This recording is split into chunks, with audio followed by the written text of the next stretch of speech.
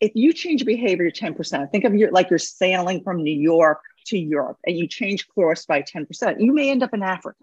Yeah. And so little changes over time have big impacts. Welcome to The Defense Never Rests with Morgan and Akins, your monthly dose of uncommon sense about all things legal and some that are not. Hi, everyone. Welcome to this episode of The Defense Never Rests. I'm your host, Megan, and joined by Melissa. Melissa, it's been a hot minute since you've been on with me. I know. I'm so glad to be back. I know. Well, we took a little bit of recording break for July, so that's, I think, the reason for your absence. Doesn't it feel though like things, especially this summer, are just insanely busy in terms of work? Like I thought that the summer everyone goes on vacation, the judges are on vacation, attorneys are on vacation, but this summer, no, everyone is here in July and August and they're ready. They want to do things. So it's been insane. Yeah, I maybe everyone's going on vacation in August. Let's hope. Yeah, I mean, it's a long month. I think people are going away then. I already did my vacation, so I need people to go away in August so I can catch up because I haven't caught up yet. Yes, so going in June. I don't typically do a June vacation. I did this year, and I'm like, now I know why I do an August vacation because I feel like I need another. We'll have to talk to our guest about this because I have a feeling she would have some tips. Yes, we should. So nice segue, Melissa. So today we have on Sheila Murphy, and Sheila's a coach, which is I don't think I've had on a coach with me hosting this podcast yet. And, they serve such an important role, I think, for people trying to make career transitions or client development, or just like kind of like professional counselors, and a professional, like that I bungled that. But I mean, she helps people like work through issues and, get to where they want to be in their careers or gain more clients or whatever it may be. So I think it's a great asset. So I wanted Sheila to come on to talk about, how she can be a help to other lawyers and reach their, professional goals. So with that, let's bring her in. Good morning, Sheila. Welcome to the Defense Never Rests. How are you this morning? I'm doing great. Thank you for having me. I'm so excited to be here. I'm so happy to have you too. A lot of times on this podcast, we talk a lot about claims and we talk to people in claims, and we're kind of switching gears a little bit today. You're a lawyer by trade, but now you've evolved into coaching and you coach other attorneys and professionals through, career transitions and changes. And I'm excited to talk about that. But first, I want to talk a little bit about I like to dive into how everyone got to where they are, and everyone's path to either in claims or to practicing law or just to law school is all very different. So I'm curious what your path was. I mean, did you grow up in a family that your parents were attorneys, or is it something that you just were like me, was like, I don't know what else to do with myself, so I'm going to do this? I think like a lot of people, I read and watched To Kill a Mockingbird. And I also watched this old movie, Adam's Rib with Katharine Hepburn, where she was this female attorney. And it really did influence how I thought about what I wanted to do. I mean, I'm from a family of, on my mother's side, I'm the first one with a 4-year degree. So it wasn't part of my pedigree to sort of think about law school as an option, but I sort of became passionate about the idea that there could be this strong woman who makes a difference. So, when you went to law school, was it everything that you had thought it might be?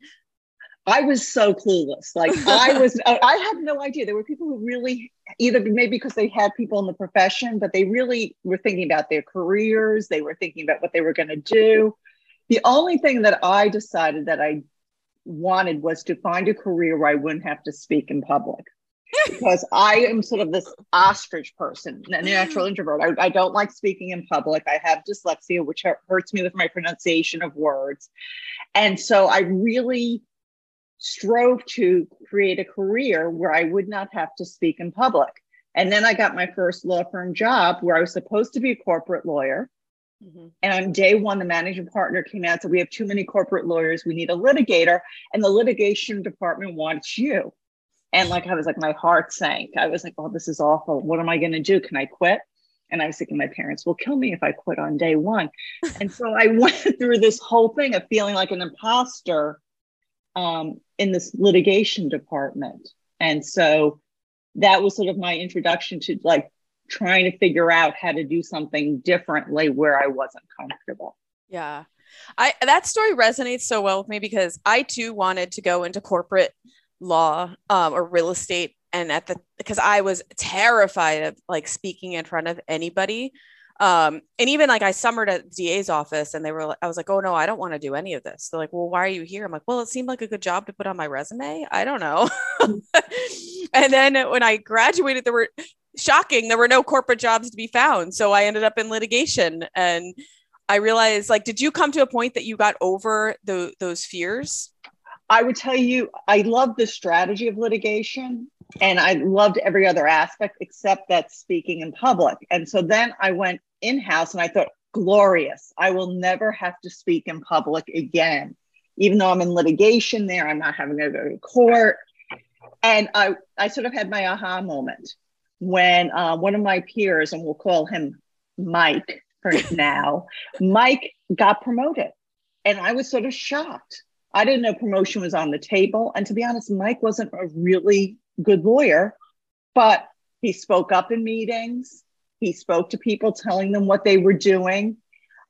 He cultivated a network. And I sort of had that moment where I was like, okay, I have to change what I'm doing if I want to succeed. Because it wasn't even just about me. It was about my client, the company, that they were not getting what I thought was the better advice from me, but rather from Mike, who wasn't that good.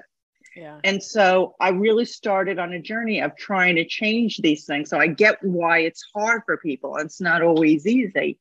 But I will tell you, and you've succeeded in this way too, that you can sort of change those behaviors and those fears and change the trajectory of your career. And by the time Mike left the company, he was reporting to me. And so it did change. And so I just like to tell people that, because a lot of times people are like, well, this is just the way I am. Yeah. And how I feel, and I can't move to be any different. And you really can. Yeah. Sheila, where do you think that comes from? Because I think that a lot of people experience that sort of, like you said, imposter syndrome and like the fear of public speaking. But for you, was it like public speaking in general, or was it specifically when you were a lawyer? Did you? No, it was always public. Because I can remember in 6th grade having to do a report on Spain. And I couldn't pronounce the words because they're not words that I normally came across. And everyone kept saying that it's phonetic. You should be able to do this. And for a lot of people who are dyslexic, they can't read phonetically or hear phonetically. And that's why now and then I even have trouble with names that I don't know, even to this day. And so it was just so mortifying to me that I just never wanted to do it. And when I had to do it, I did it. If I had to give an oral presentation in college because no one else was stepping up, because the only thing that motivated me more was not failing, was more motivating than my fear. But yeah. And how did you finally bust through that? I mean, I know your motivation to bust through it, but like, how did you actually do it? Because it's scary when you don't like to talk in front of people. What I tell people when you're trying to change behavior, whether it's public speaking or maybe using a carrot rather than a stick if you're managing a team, or becoming more of an optimist, is you can't go from 0 to 100. You have to sort of take baby steps and celebrate those successes. So I started by talking at meetings and having all my notes written out. And then it went to bullet points. Then it went to being able to speak at a meeting fairly off the cuff. And then presentations came up, and I still didn't sleep for nights, but I did them. And the more I did them, the more comfortable I got doing those things. And then I eventually had a really good sponsor once I sort of got the basics and was comfortable speaking, who got me with a presentation coach, because I wanted to bring more of me into what I was saying and less about the facts. I was very factual at that point, and that you don't connect with people in that way. You have to open up about your story and everything else. And so she had me work with a coach to bring that part of the skill that I was missing in. I kind of love that though, that how it was a gradual process for you, and it was probably a challenge every step of the way, but you were so determined to kind of get past this, that you kept pushing? Because I'm certain it was not easy for you. No, there are points where I remember saying, why am I doing this? And actually my name of my company is Focus Forward. And that was my mantra whenever I did feel stuck, like just focus forward. And then when you start getting positive feedback, it's easier to build on things. And I also tell people, like, if you change behavior 10%, think of you're sailing from New York to Europe and you change course by 10%, you may end up in Africa. Yeah. And so little changes over time have big impacts. And so that's what, you have to sort of think about it in that way, because we've all tried to go on a diet or an exercise regime where we go from 0 to 100, and it never works.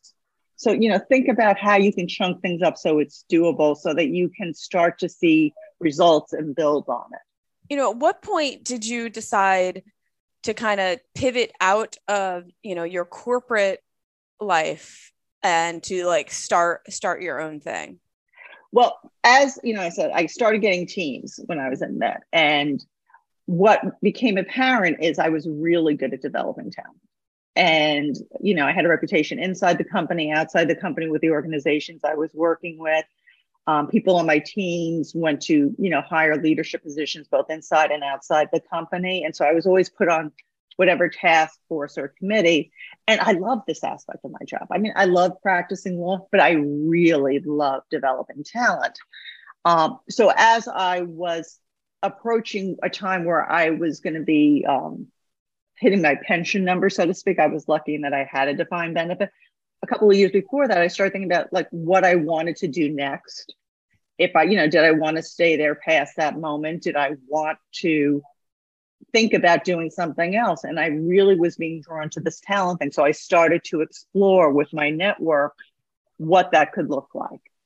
And so I took baby steps in trying to understand things, because I am a lawyer. So we're not the most risky group that ever, existed, but just start thinking about and exploring what a change could look like and how that could work. And so what were like your first real steps to making that happen? Well, I will tell you, having a network that I cultivated and this goes for whatever job you're in today, a strong network is like the number one indicator of success, no matter what you do, whether you're in claims, legal. But having that strong network that I could go to and talk about, I knew some people who had tried to do this. What did they learn? And then I came up with a business plan for myself, and I did a little bit of a portfolio career, and I had some different revenue streams coming in. So I really plotted out what I thought it would look like. Yeah. And I also started making sure that, I always spoke about talent and leadership, but that was really becoming my focus. And so to make sure that when I did this, people said, of course, this is what she's doing next. And that's what happened. I got a lot of notes from people saying that this really, to them, seemed like a natural transition. But it's, you don't wake up and start a business or start, something new. You really do need to think about how you want to approach the market, how you want your brand to be seen, and, what's the value that you offer. And so, whether, again, this is the same thing, whether you're in a company or you're an outside counsel trying to develop business, you need to sort of have a plan as to how you are cultivating your career. Like when you made the decision, like, did you talk about it to anyone, or were you like working on this plan in your head in the background and then kind of like came out with your move to people? And then my second part of the question, what was the reaction of your friends and family? I would say I talked to a lot of people about this. I really did a lot of research, and I had some friends who were like, don't do this. You could become, a GC at a company. You should be doing this. And I will tell you, until 3 years, I'm still getting friends sending me those positions. But this was, I really made the thing that I wanted to do it. And so I did get, some people were really gung-ho about it and thought that this was really what I was meant to do. And then there were some people who were a little more cautionary because, getting a steady paycheck is one thing. Launching a business, you're not going to have that paycheck. So you really do need to think about how, your revenue, your marketing. Mm-hmm. And but from day one, like I said, I got a lot of responses from people who didn't know I was thinking about it. Like, of course you're doing this. This makes so much sense. How did you quiet the negative voice? I don't want to say negative, but the non-supportive voices. How did you sort of block them out and so you could continue on? And I would say it was two people very close to me that were more like, do you really want to do this? And so that was hard because they were people who I trusted. They were part of my personal board of advisors and people who I went to. And so I really thought through what their objections were. And I thought about the fact that, to be honest, I had another option out of two law firms if I wanted to go back to the law that had sort of approached me. So I had a cushion. And I said, if I don't take this leap now where everything is lined up for me, I had also had someone offer me to work with as a coach with a group that she was already doing work with, and she had business. So I had a cushion. I had a pension. And I said, if I don't do this now where everything is sort of lined up, I'm never going to do this. And I'm always going to wonder, what could I have done? And so I decided that, it was more important to me to live, maybe live with if it did fail, with the failure, than live with the not knowing, what would have happened if I had pursued my passion. And that I think is something that drives a lot of people in both directions. Like the fear of trying something new, people are like, oh, I don't know. And then also, but the fear of regret of not doing it. And, so right now when you're working with attorneys or professionals, do you have to work with them through those fears a lot when they're trying to walk through their own job transitions and career changes?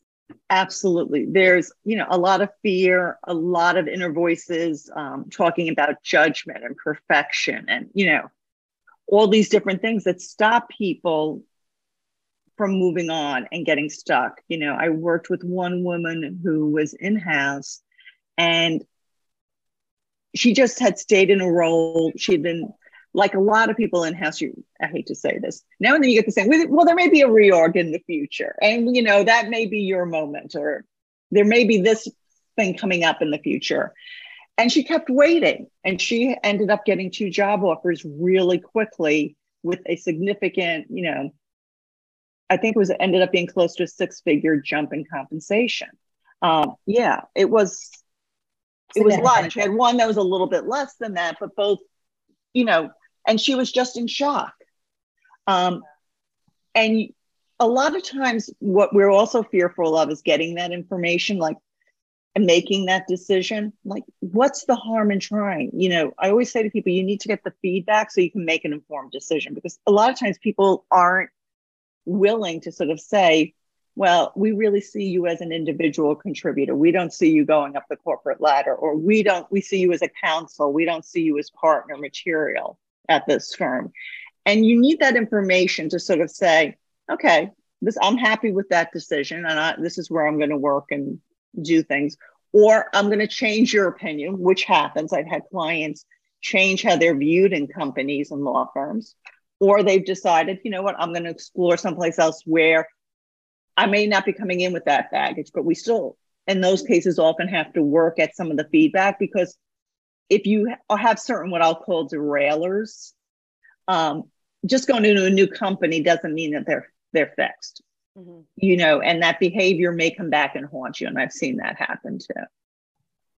Well, and I kind of jumped the gun a little bit too. So let's just back up as to coaching. Okay. So I think there's a lot of misconceptions, or people have their own personal beliefs of what a coach does or a career coach does. And maybe it's I feel like there's people don't totally understand, because I don't think anyone's had a real conversation with the coach. So, why don't you give us a brief synopsis of what do you do and how do you help people? And why would someone need someone like you to be in their life? And let me start by that you're a lovely person. Everyone needs me in their life. Let me start with there are a lot of different coaches out there, and all really, most of them I think are very good, but everyone has a different approach. So if you are considering working with someone, I would recommend talking to a few and thinking about the chemistry and if their approach is right for you, because we all do vary in our approach. And I see myself as a coach consultant a little bit, because pure coaching is really about talking to you and helping you develop your own strategies. And there is part of that, and and understanding your fears and getting over them. And there is part of that in what I do. But I also, I'd say there's a consultant part to me because of my background. I also help people understand how to better position themselves for the next career step. So there is a lot of me also explaining how things work in the, either in the legal or the corporate fields. And so how they can help themselves get to that next level. So in pure coaching, I might be talking to you about how you should prepare for an interview, and you'll come up with the great ideas of how you're going to do it. In my world, we'll do some of that, and then we'll talk. You'll have my template of interview questions for in-house people, and we'll work through them, and then we'll record, and we'll do feedback, and we'll work on the better way to use corporate terms in your answers and how to most effectuate that. Or and similarly with like LinkedIn profiles or your brand. There's a lot of work where I'll be doing pure coaching to sort of cultivate what is your strengths, what is your brand, what makes you special. But then when we're trying to put it out there now and then, I have to help people and push them. I often get, I can't put that out there. What will people think if I put that on my LinkedIn profile? And it's, interesting that I've had people then go speak to headhunters and they're like, yeah, the headhunters told me you were right, that I need to up it up a little. And so there's those two aspects. So when I work with someone, and again, depends what they're looking for. If they're looking for a new role, or if they're trying to figure out why they're not getting promoted and make themselves more executive material, it may be, or maybe they've gotten some feedback on their derailers, their communication style, how they're not business oriented. It's, we work on those skills. If you're in a law firm, I often mostly work with people about business development. Most law firms, to be honest, don't invest in people for executive training. No, right. It's much less than elsewhere. But so it's really also taking a client's perspective and working with people, having been, someone who is retained and hired lawyers. We work again through what's your brand, who's your ideal market. First of all, because a lot of times attorneys who are outside counsel just market to everybody, and without really understanding the needs of their clients. And so then, and our time is our most valuable aspect, or asset that we have. So I talk to people about where are you investing it? How are you investing it so that the return on that investment is bigger? So, does going to the ABA tax council where everyone's outside counsel benefit you if you're trying to build a book of business? Or should you be cross-selling with your partners more and meeting more in-house counsel? So those are sort of some of the things. That was a very long-winded answer. Is there a common derailer that you see sort of popping up with attorneys who are looking for new positions? I was two different things. Like sometimes what I hear from in-house attorneys is that they've been told that they're too risk averse and not commercial enough. What does that mean? So that they only, they see themselves as legal technicians. So they come in and say, here's all the legal risks. And they don't work with the business to sort of come up with creative solutions. And they're looking for a zero risk, and they're looking to push the business off. And they're not looking at it they're not speaking the business's language.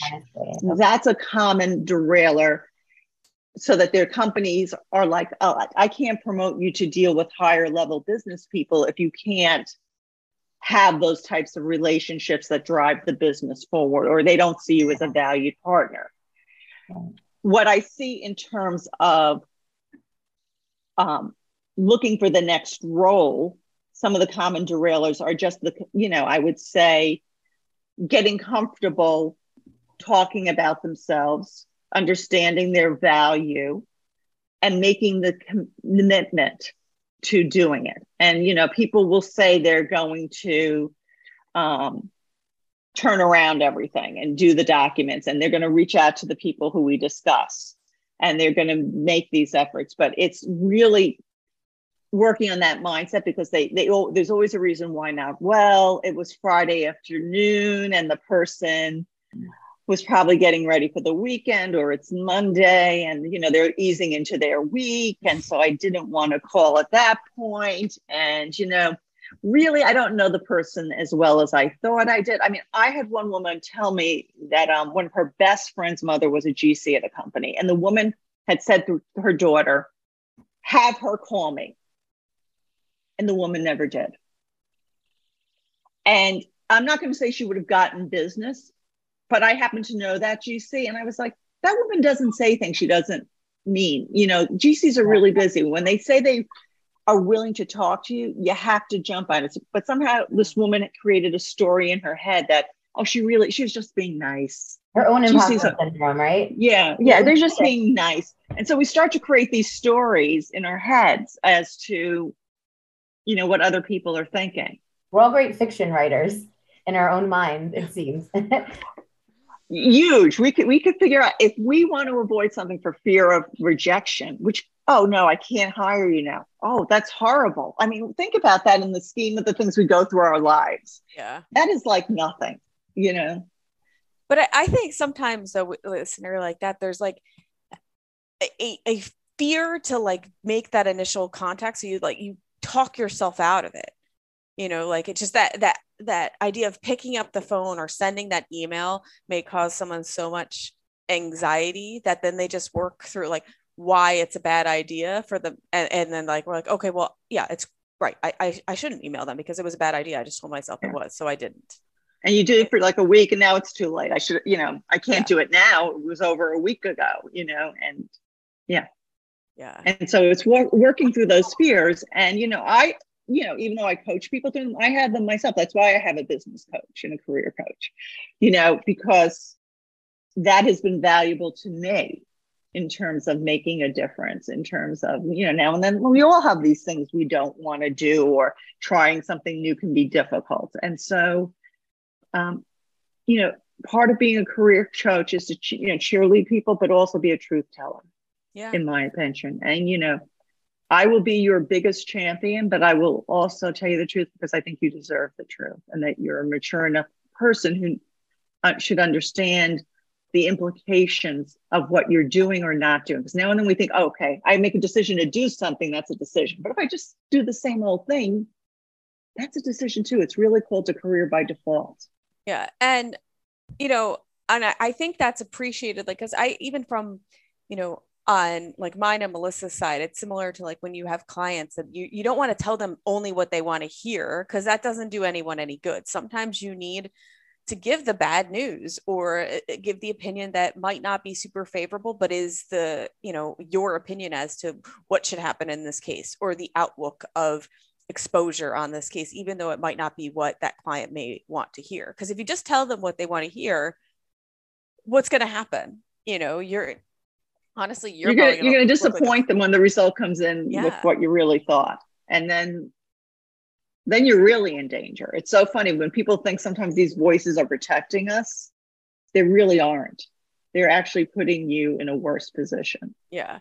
I had this similar scenario happen just yesterday. I was in mediation and I'm speaking with the client, and I knew that the client wanted to go a certain way with the next step of the mediation. And they asked me what I thought. And I was like, look, I know what you want me to say is to 100% agree with you, but I can't agree with you on this. This is what I think is the next step. Of course I will do, if you really want to do that, I would, but what I think is this. And I think they appreciated the, the honesty. Yeah, I hope so at least. But I mean, I couldn't just agree just for the sake of agreeing when I thought another option was the better option in that particular scenario.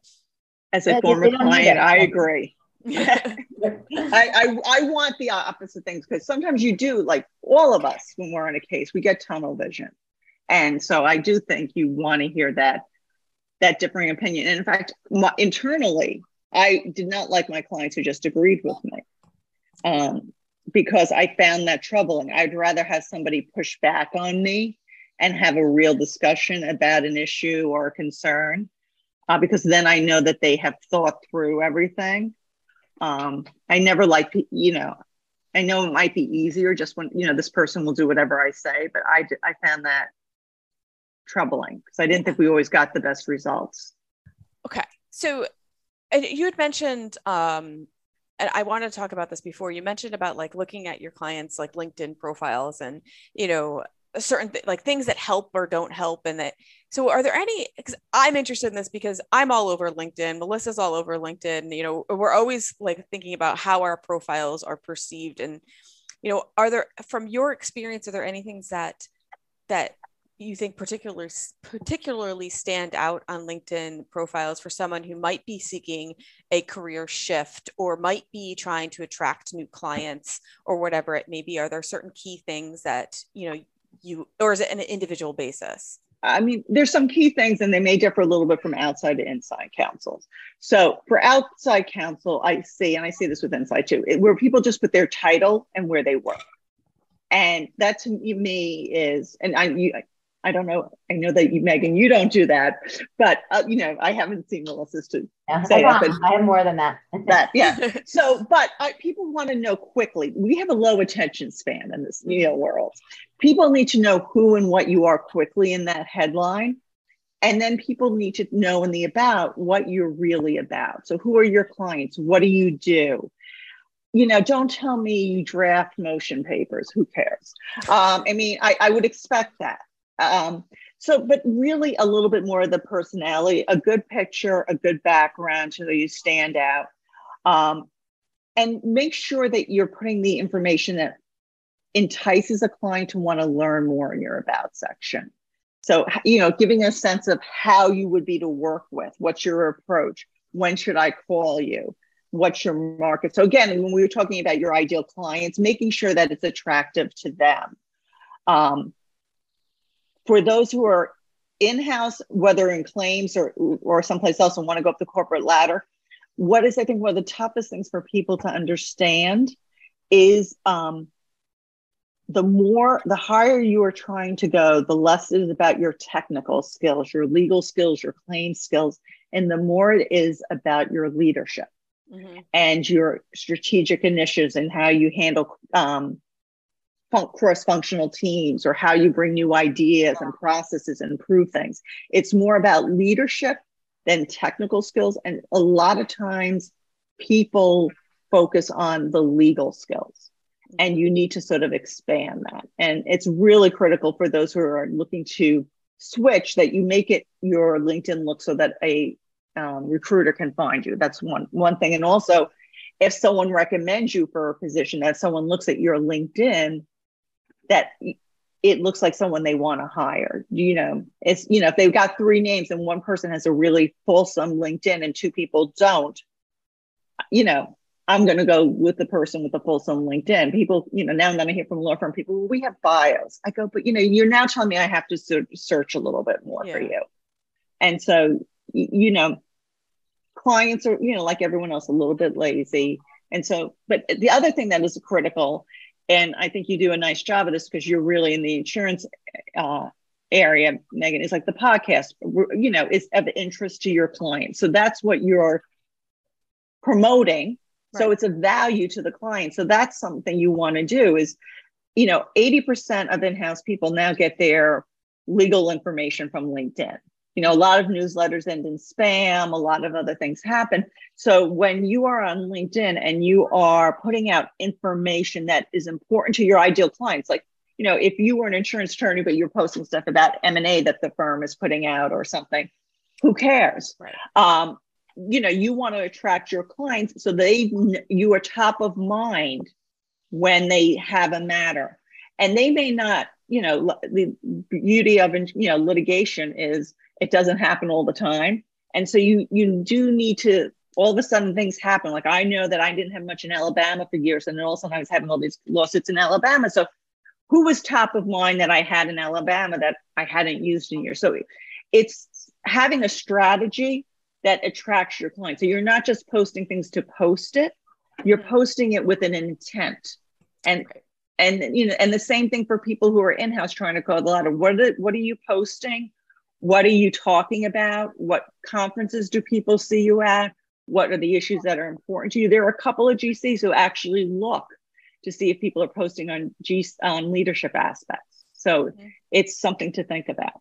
And I don't think any of this is new, but the game has certainly changed. Like it's not, it's not just networking. It's not just how good you are at your job. Like you have to complete this whole package, don't you think? So a prospective employer or client sees this package of a whole person. I'm going to disagree a little bit. It is part of the job.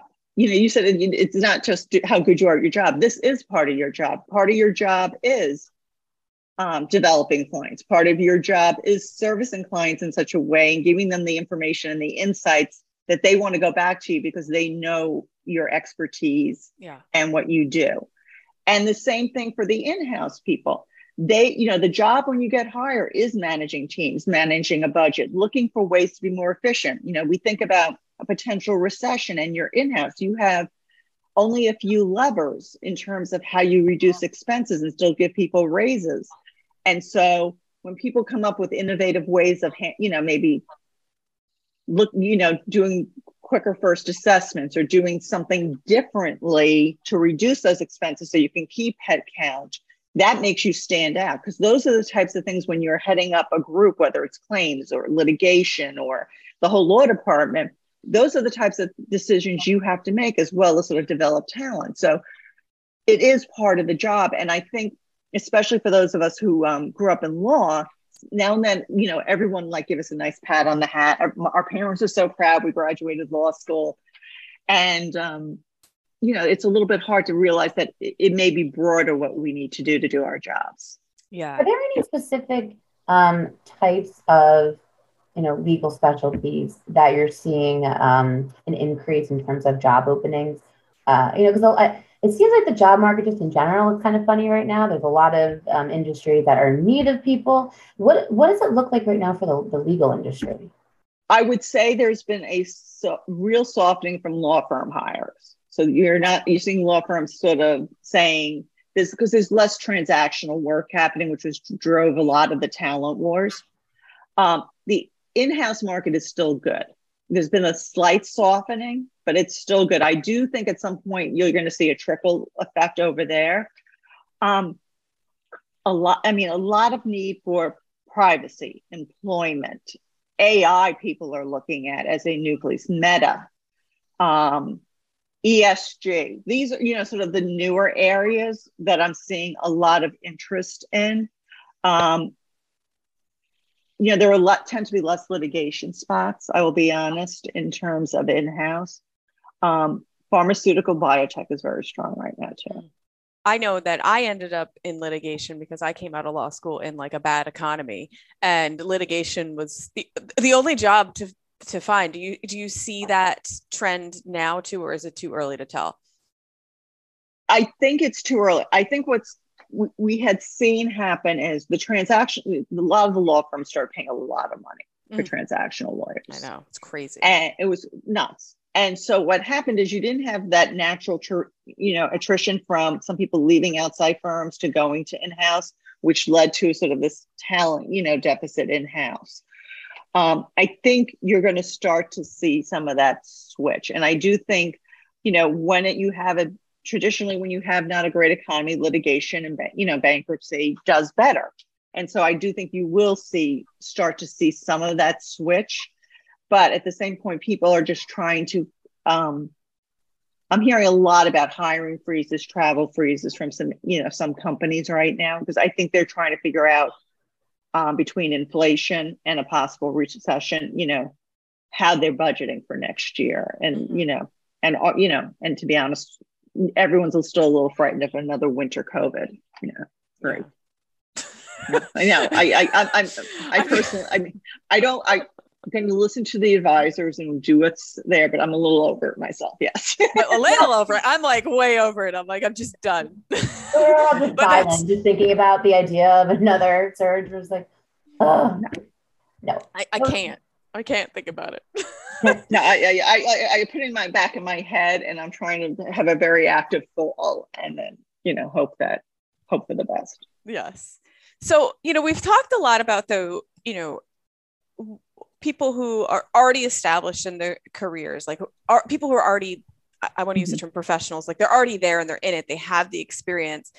Do you work with like new experience and people breaking out of law school and not breaking, well, yes, technically breaking out of law school. I guess that's a good way to put it. But kind of like a prison. Yeah.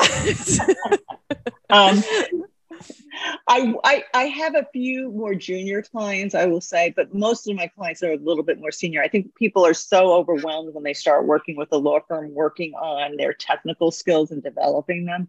But I do have a few of what I would say clients with very long-term visions for themselves who have started working towards their long-term plans earlier. And so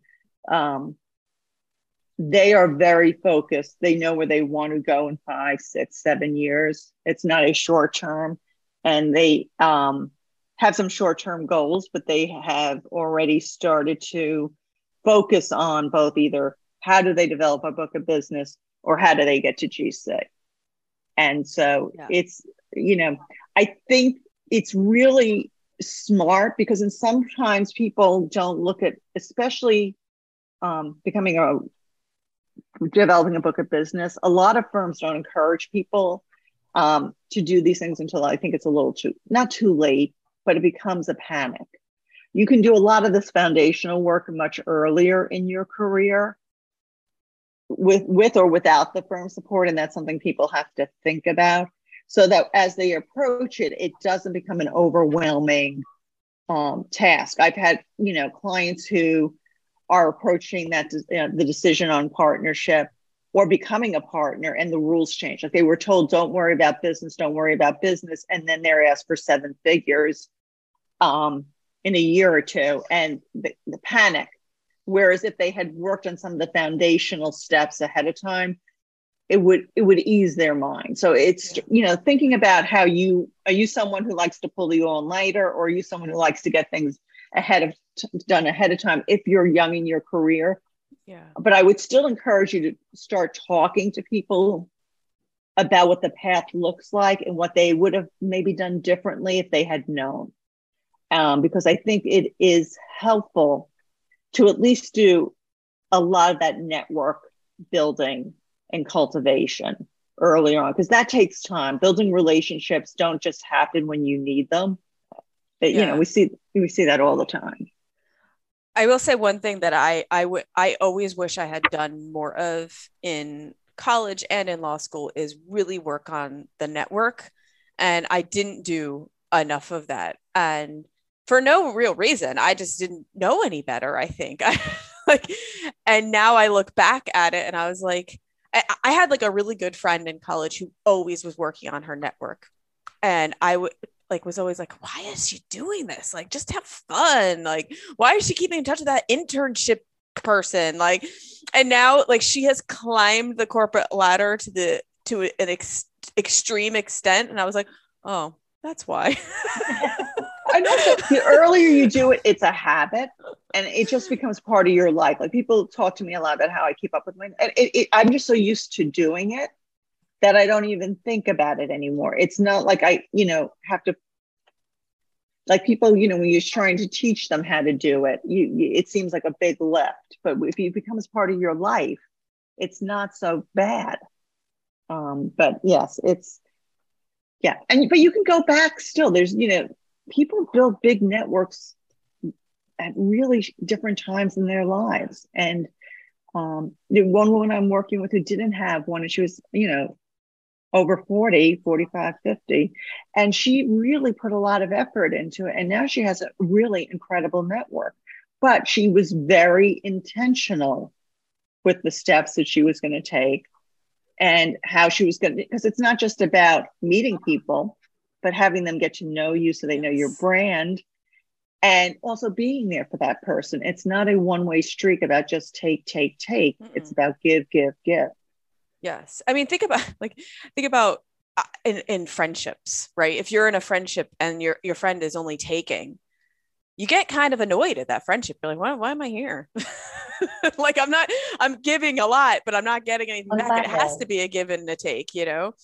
And, you know, one thing I've noticed going back to like building the network is, or what I've gotten over is the fear of reaching out to people within my network. I have no qualms about reaching out to someone, because the worst that can happen is they say no. And I'm always like, and on the flip side, I know personally, I'm always willing to help someone if they reach out to me. I'm not talking vendors who are trying to sell me nonsense. Like, I mean, like someone who is like, hey, like I'm looking for a job. Do you know someone here? Or hey, like I love to do that for people. And I mean, that's the whole point of all this, right? So yeah, we all rise together. Yeah. And so that's how my approach is. And that if I can help you, I will.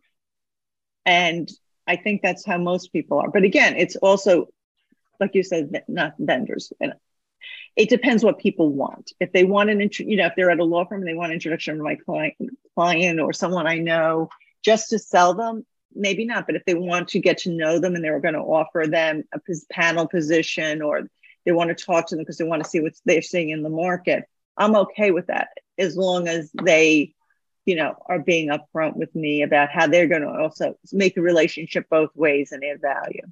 Yeah. Yeah. I mean, and I think that's the key point too, is adding value. I mean, I think that's the key theme to everything you've said. Like, have your network add value. Your brand has to add value to who you're trying to attract. You need to add value to the people in your network. Like, you can't just be like, a dead stick on the end of a branch, And it's not just business value. It can be personal value. Sure. People, and often think about, well, I don't know how I can help someone who's a GC. Well, maybe you could. Maybe you're at a firm and that you do a Women's History Month, and she's a woman, and she would love to have something. She's trying to raise her profile for some reason. You can do that for someone. You can find ways. You can, see an article about a place she's going to on vacation that has a list of the best restaurants. It doesn't have to be big. It just has to show that you're listening and you care. Now, one thing that comes to mind though, like, we're talking a lot about building your network and being there for people. But how do you set the boundaries so that part of you isn't spilling over to your personal life? And so you have some, like, you can't be all work all the time. You need to set some boundaries. So what kind of advice do you give to your clients about setting those boundaries? Because it's a lot to do, right? And it can get overwhelming and can take over. Well, what I try to tell people, again, time's your most valuable asset. So use it wisely. And one thing that I do for networking is, how can I hit as many people as possible who I want to get value, who I want to see again? So, for example, I have a lot of people who used to work for me who I adore. But we get together a couple of times a year for a dinner. So I see all 8 or 9 of them at that dinner. And to be honest, it's a lot more fun than if I was doing, one-on-ones, because everyone is interacting. If you are at a law firm and you're trying to cultivate, can you bring together people who are like-minded so that that it's a special event for them, which I'm going to also key in on that word special, because as I'm putting now, things have to be more pants worthy. What I am seeing in the market is less people showing up at conferences and events unless it's pants worthy. And also people are in the office less. So is there a way I could get, a lot of women in claims litigation together for a nice lunch or dinner or a virtual happy hour? And then it's one event. And, rather than 7 phone calls. The other thing I saw a lot during the pandemic was people get, putting together alumni groups. So let's say, and you represent ABC company insurance company, and a lot of them have left to go into different insurance companies, but you used to have a core team there of 5 that you really work with. You got those 5 people, whatever companies they are together, and they're happy because they want to see each other and catch up. Yeah. But now you've talked to people who are now 3 or 4 different companies. Yeah. So how can you give value to people and sort of try to bring these bring people together to lesson, and I keep a list to track who I am speaking to and who I owe a phone call to. Yeah. And I also, for some people, it's just, a LinkedIn message, Yeah. if they can, you have to in your mind say, what is the investment in this person? And, sometimes people just need, some affirmation on their LinkedIn post, and that's good. Yeah. And I do love that phrase, pants worthy. Like that's a good defining thing. Like, is this thing I'm going to, is it worth me putting on pants? Well, and from a business development perspective too, is this pants worthy in terms of, is it really going to help me my client find my ideal? Is this where my ideal clients are going and hanging out? In the same, pants worthy. Yeah. Yeah. It's my new favorite phrase. You're in a court. Is it pants worthy? I don't know. Yeah. Well, court, I would say, having seen some of those Zins things where people decided not to get dressed or take it in bed, I would say probably for court, things are pants worthy. But I would think so. But people are seeing lower attendance at events, and it's while there is some of the thing from COVID, a lot of it is also people aren't used to going to events. They have less time. There's a lot of team building, and it also has to be something that is going to benefit them more right now.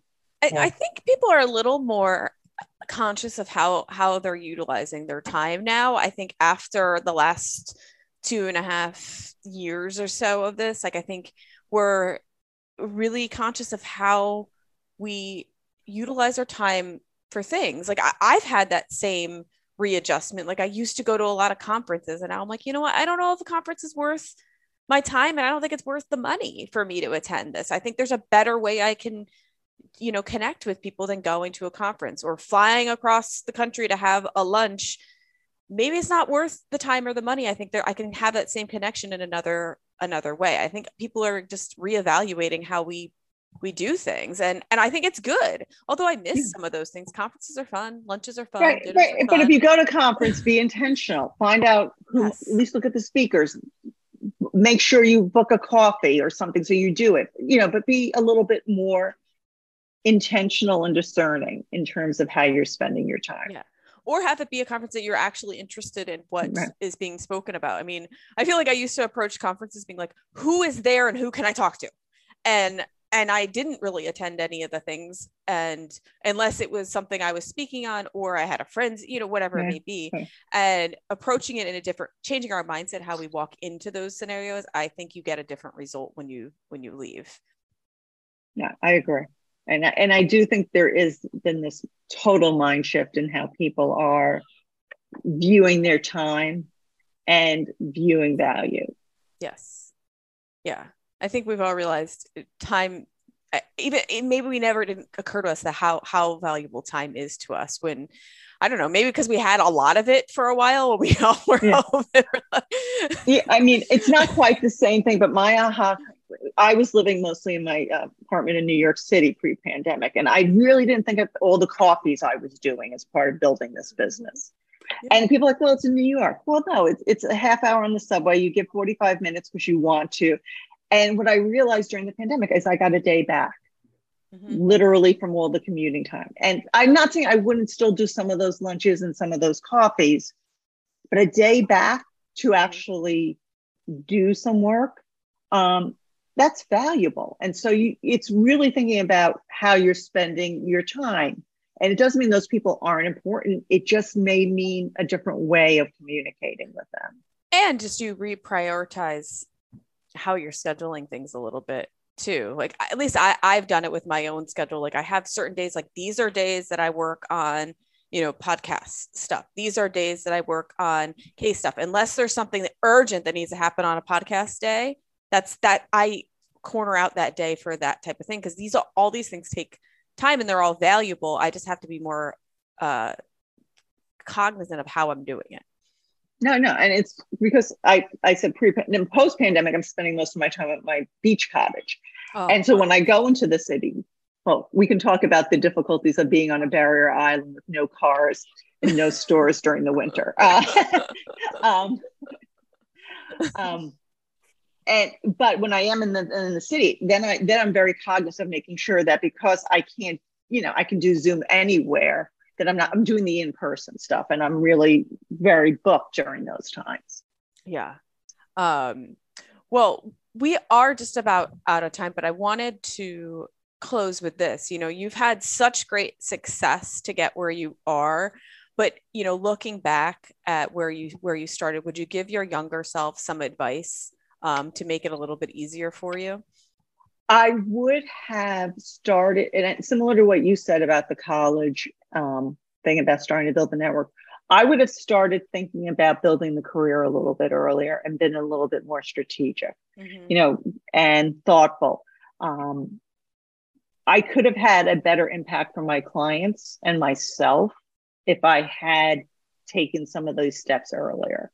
And, and that's important for people to realize. It's not always just about your career, which is important because it is your life and it enables certain freedom and flexibility the more successful you are. But it also impacts others and the impact you can have on an organization, on a team, when the right people are in those positions. So, thinking about those things earlier, I think, is important. I think that's great advice to yourself and to anybody listening early in their career, mid-career, late career. I think it's great advice. And that's the other thing. It's never too late. No, it's never. So Sheila, thank you so much for joining us. Why don't you let our listeners know where they can find you should they need some coaching, or just they might have to bounce some questions off you. I invite them to get in touch with you. I'll be happy to link, if you can link in with me, Sheila Murphy /Focus Forward, or you can visit my website, www.focus-forward-consulting.com. It's going to be updated soon. So if you follow me on LinkedIn, you'll know when the whole update comes. Awesome. Well, and for everyone listening, as always, if you like what you hear and you want to hear more, please like and subscribe to the Defense Never Rests on Apple Podcasts. And you can also find us on YouTube at TDNR Podcast.